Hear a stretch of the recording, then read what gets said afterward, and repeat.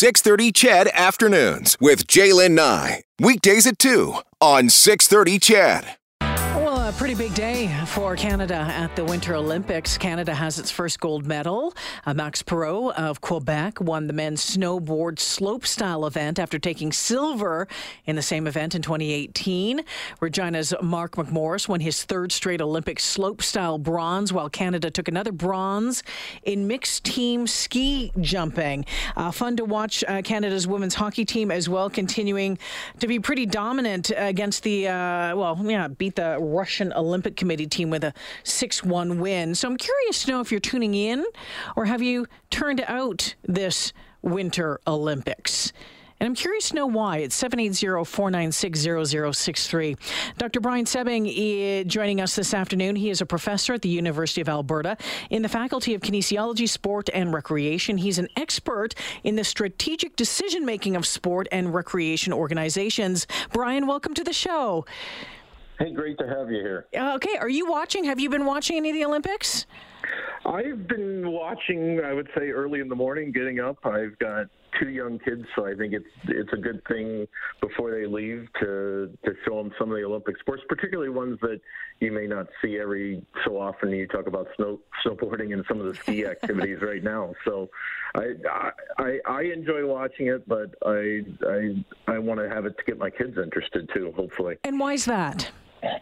Well, I think a couple different things. I think, even for me growing up, I have a lot of fond memories of watching the Olympics with my parents and my family members as well. So in some ways, part nostalgia for me. But I think also is that, one of the things, at least to me, in thinking about the Olympics, regardless about winter and summer games, it encourages hopefully little kids to take up a sport or participate in a sport. And regardless if that leads to any sort of competitive sport down the road, many of these are good recreational activities for kids to get in. Inspiration comes in many different ways, and you just never know what exactly is going to plant that seed, right? It could be a story. It could be, watching something on television like this. And, I would agree with you on that front. I'm when we talk about fan behavior when it comes to the Olympics, there's a recent poll, Brian, that suggested that 47% of Canadians would not be watching this year, in big part because of concerns with the host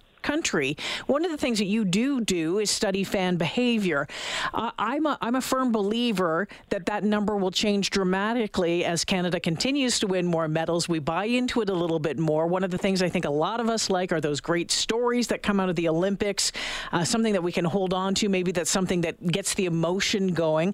Do you think that number, do you think that people will buy more into this version of the Olympics as Canada continues to do well?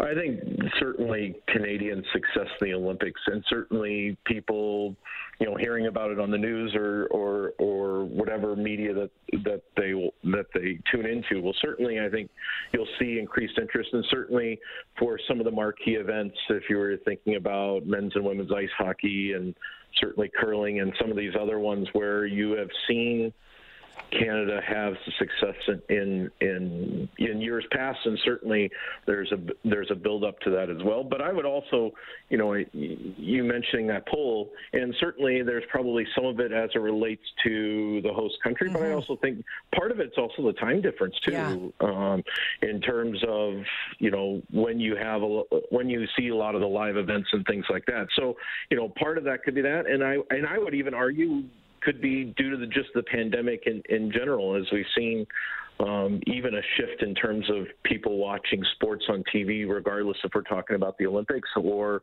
the NHL or the National Football League, you name it, right? And so I think we've seen a bit of at the very least, a short-term change in terms of just people setting aside time to watch sports.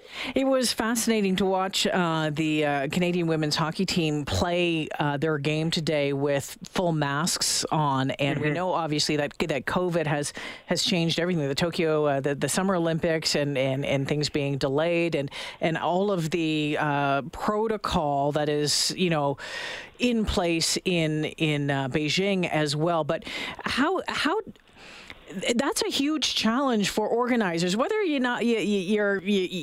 like these Olympics or not. When you take a look at what impact the pandemic has had on putting on events like this, it's massive.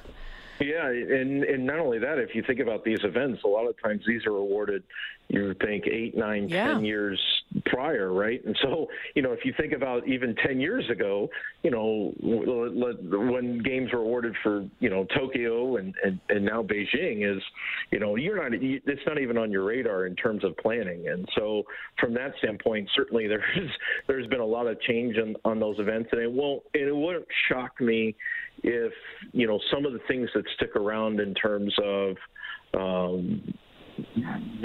planning and things like that as it relates to how do you transport athletes from one venue to another, or some of the accessibility may stay around for future iterations of the Olympics. But in many ways, it's too early to tell yet in terms of what may stick around as it relates to future bids.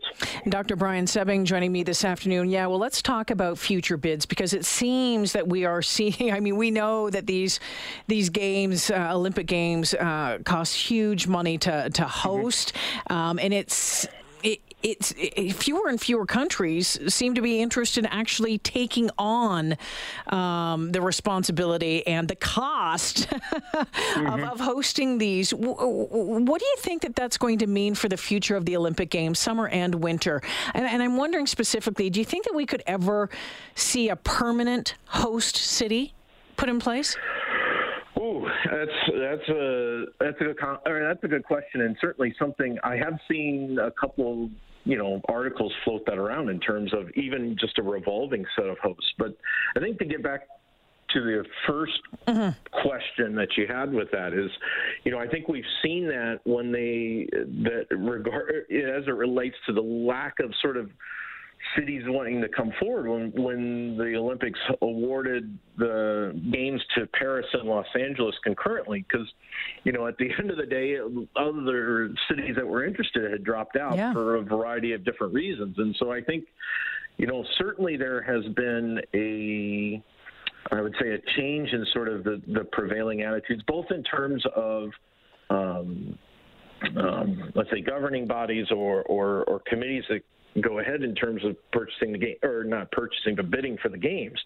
But also, I think there's an increased push as it relates even from citizens of the area to say, in some ways, it'd be great to have the Olympics, but not at the cost that, we know that research has talked about over and over again, the amount of public money that goes in there. And when you weigh sort of the amount of money that goes in for these, we'll say mega events in comparison to what maybe the public would be willing to pay, there's usually a very big difference. So I think that increased skepticism too certainly plays a role as it relates to, we haven't seen as many cities or as much competitiveness within cities trying to host these games.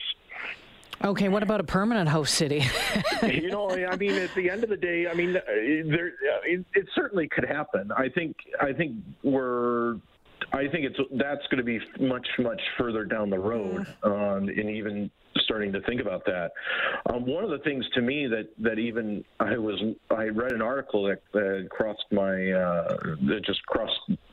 my desk probably last week, even talking about, if they went back and looked at some of the previous hosts for Winter Olympics, that some of those, if you look forward in the future, especially with changes to climate and things like that, some of these places may not even be a reliable place to host a Winter Olympics in the future, just because of the change in climate over time. And so that wasn't even on my radar initially, but it was an interesting article to look at and think about. Have you ever been to an Olympic Games? I have not. It's on my bucket list. It would be great. It would be great to take in. I've had an opportunity to go to a lot of what I would say is fun events, but that is not one of them. Not yet, anyway. Not yet. Well, we'll leave it there this afternoon. I want to thank you for joining me. Appreciate your time. Happy to contribute to the conversation. Have a great day. Take care. That's Dr. Brian Soebbing from the University of Alberta asking you this afternoon. We're 4 days into this so far. Some of your texts coming in. I will read them on the other side. But we last night were looking for something to watch. I was like, and flipping around, and nothing really blowing up my skirt on the TV or at the Olympics. So I'm just still kind of waiting. I tend to do fall into them a little bit more as they continue to go on. And we'll see if it happens this time again. I think it's one of those things is that more and more of those stories come out and some really great competition as well. So